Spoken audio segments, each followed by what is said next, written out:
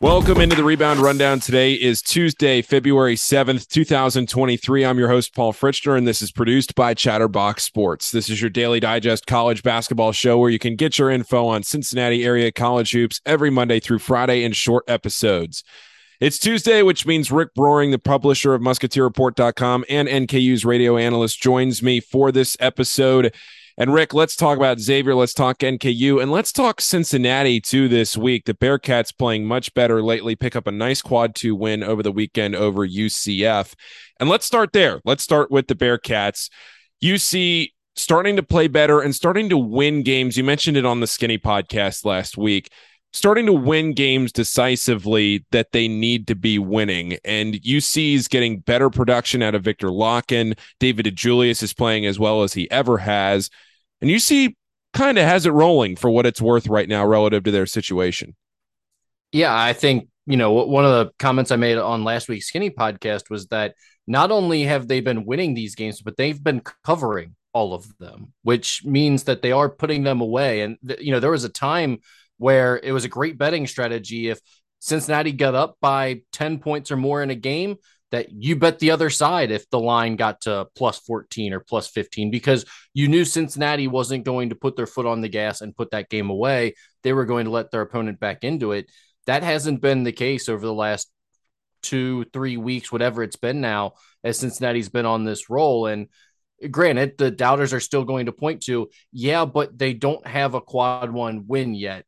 But I think there are definitely positive signs for this UC team, and Wes Miller has the Bearcats playing the best basketball they have since he's been in charge. And this feels like a Cincinnati team right now that, at least if you're pointing toward positives for the Big 12, I had Justin Williams on last week and he talked about it too, but it feels like you're starting to see signs that maybe all wasn't lost like you thought maybe in December and January, that, things could be looking real bad going into the Big 12. This is not an at-large team this year. This is a team that's still going to have to win the conference tournament to get in the NCAA tournament.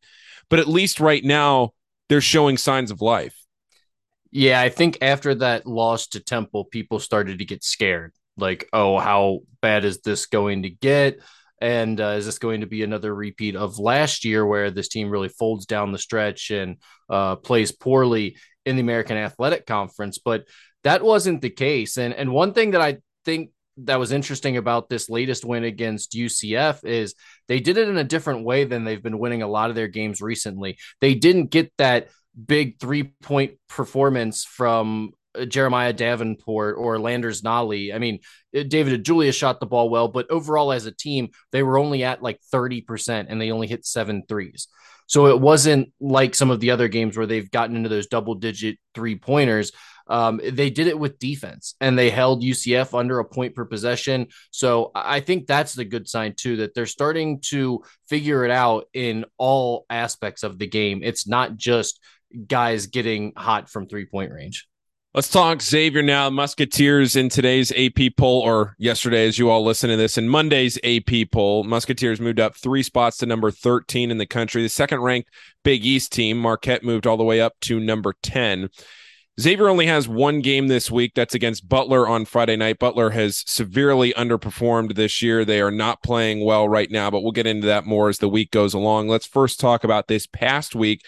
Xavier 2-0 in their first week without Zach Freemantle, beat Providence in overtime in a thriller, and then easily handled St. John's in a game that was never close. Xavier got up 7-0 and never looked back. How much of that performance, Rick, do you feel like is a credit to Xavier for going 2-0 without Zach in the first week without him, but they did okay before teams have started to adjust? Or is this a Xavier that can sustain this kind of an effort here over the next 3 weeks?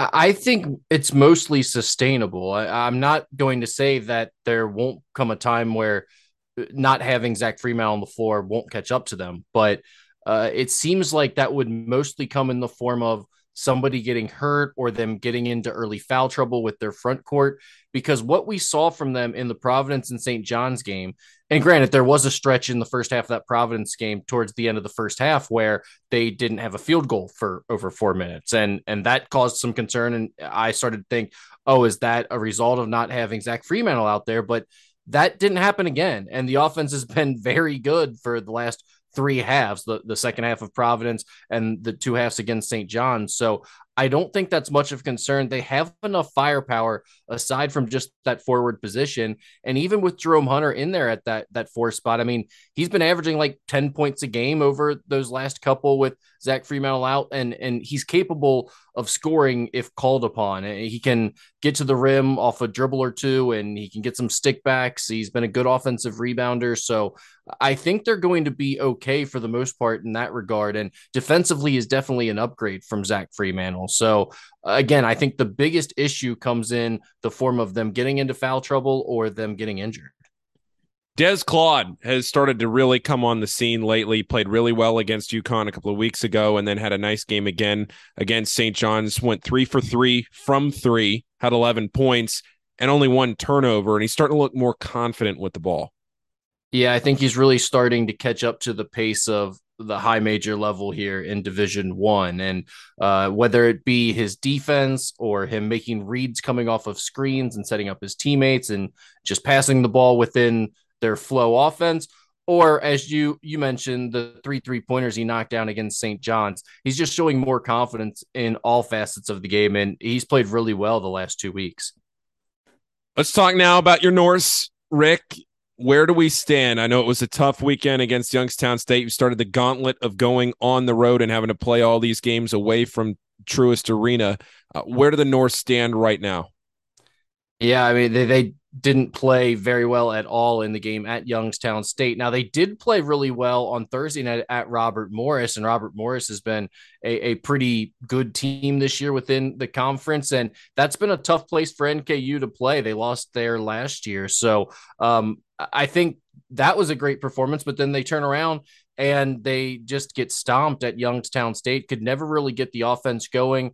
Marquez Warwick was once again held in check. He was 2 for 6 from the field in that game against the Penguins. And that seems to be the case more often than not. When NKU has struggled this year and not gotten the offense on track, it seems like they're a little over-reliant on Marquez Warwick. And bigger, more physical, more athletic guards have been able to do a good job containing him. In this case, it was Dwayne Cohill for Youngstown State and a few of their other perimeter defenders. But they did a good job of taking him out of the game, and NKU really never got anything going on offense.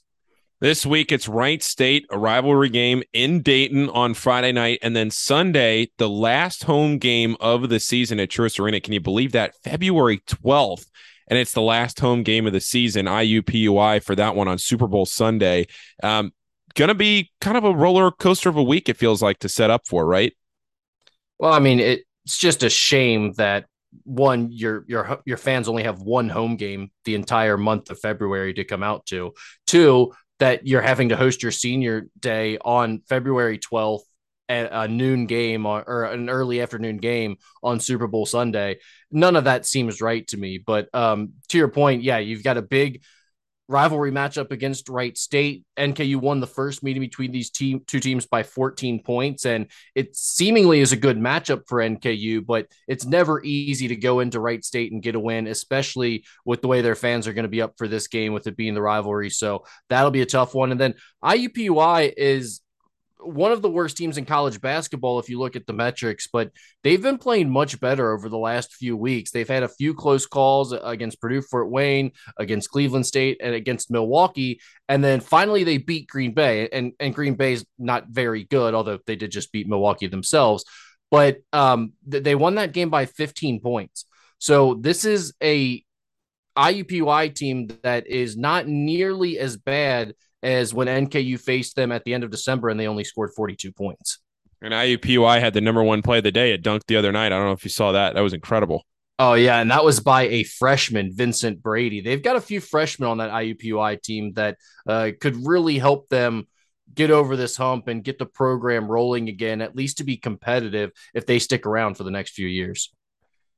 Last thing here before I let you go, Rick, Kentucky got a huge one tonight against Arkansas. And if they win this, this is a Kentucky team that's won 6 in a row in the SEC, 6 of 7 overall, taking out that Kansas loss.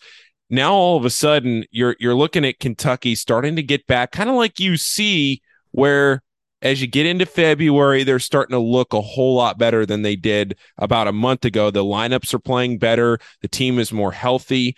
They're healthier, and CJ Frederick, Antonio Reeves is playing much better. So where do you see this Kentucky team going right now, Rick? Well, they've won those back-to-back games over Ole Miss and Florida, one on the road, one at home. And you just brought up that Arkansas game. If they can pull off this win, I think that firmly puts them into the NCAA tournament field. And that's not saying a whole lot for UK fans. They expect to be a protected seed every year. And I can't offer them that. But right now, they are on the bubble. And I think you win this Arkansas game, it means you're definitely on the right side of the bubble. Now, most bracketologists have them in as a 10 or 11 seed already. But this would be a really nice win to get Arkansas here. And if they're able to do that, then I think you can officially say they're rolling in the right direction. But another game where they take a step back and don't play very well and can't seem to get the offense going. And I think it'd be fair to still have serious questions about this UK team and whether or not they're even going to make the tournament. Rick, as always, appreciate it. We'll talk to you next week. Thanks, Paul.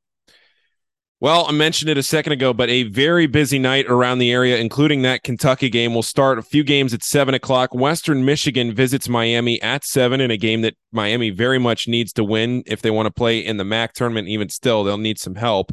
But a way to start, mentioned it on yesterday's show, got to start this week with wins over the two Michigan teams. Cincinnati is at Tulane at 7 o'clock. The Bearcats won the first meeting back in late December by 11. Dayton is at VCU for a rematch of that game from a few weeks ago that ended in a horrific loss for the Flyers at UD Arena. Of course, the Flyers were winning that game late, but choked it away to VCU, ended up winning. This one tips at 7 in Richmond this time. Louisville is at Pittsburgh at 7 as massive underdogs. And in the final area game of the night, talked about it with Rick, one of the most intriguing area matchups of the week. Kentucky squares off with Arkansas at Rupp Arena. Around the country last night, Miami, Florida stayed unbeaten at home with an 81-59 beatdown of Duke. And then in the nightcap, Kansas handled Texas pretty easily, 88-80 at Allen Fieldhouse. Tonight, in a massive game for the Big East title race, Marquette is at UConn at 6:30. And in the obligatory good Big 12 game of the night, TCU visits Kansas State. Paul's pick of the day, presented by BetFred Sportsbook, was a loser last night. I had two picks on the Texas game. The one I decided to give out on the podcast was, of course, the loser. Texas was close to an incredible backdoor cover, but ended up losing by 8. They had a chance with a few seconds left on a 3 to potentially get back into covering range, missed it, and then ended up fouling to lose by 8. Tonight, I will roll with the over 147 in Marquette and UConn. I think that's an intriguing total. They combined for 158 the first time they played. Marquette, of course, a great offense. This is a pretty good matchup for UConn, who will be favored in this game at home. I'll just take the points. That'll do it for today's Rebound Rundown. Thanks for listening, everybody. Enjoy your Tuesday, and I'll talk to you tomorrow.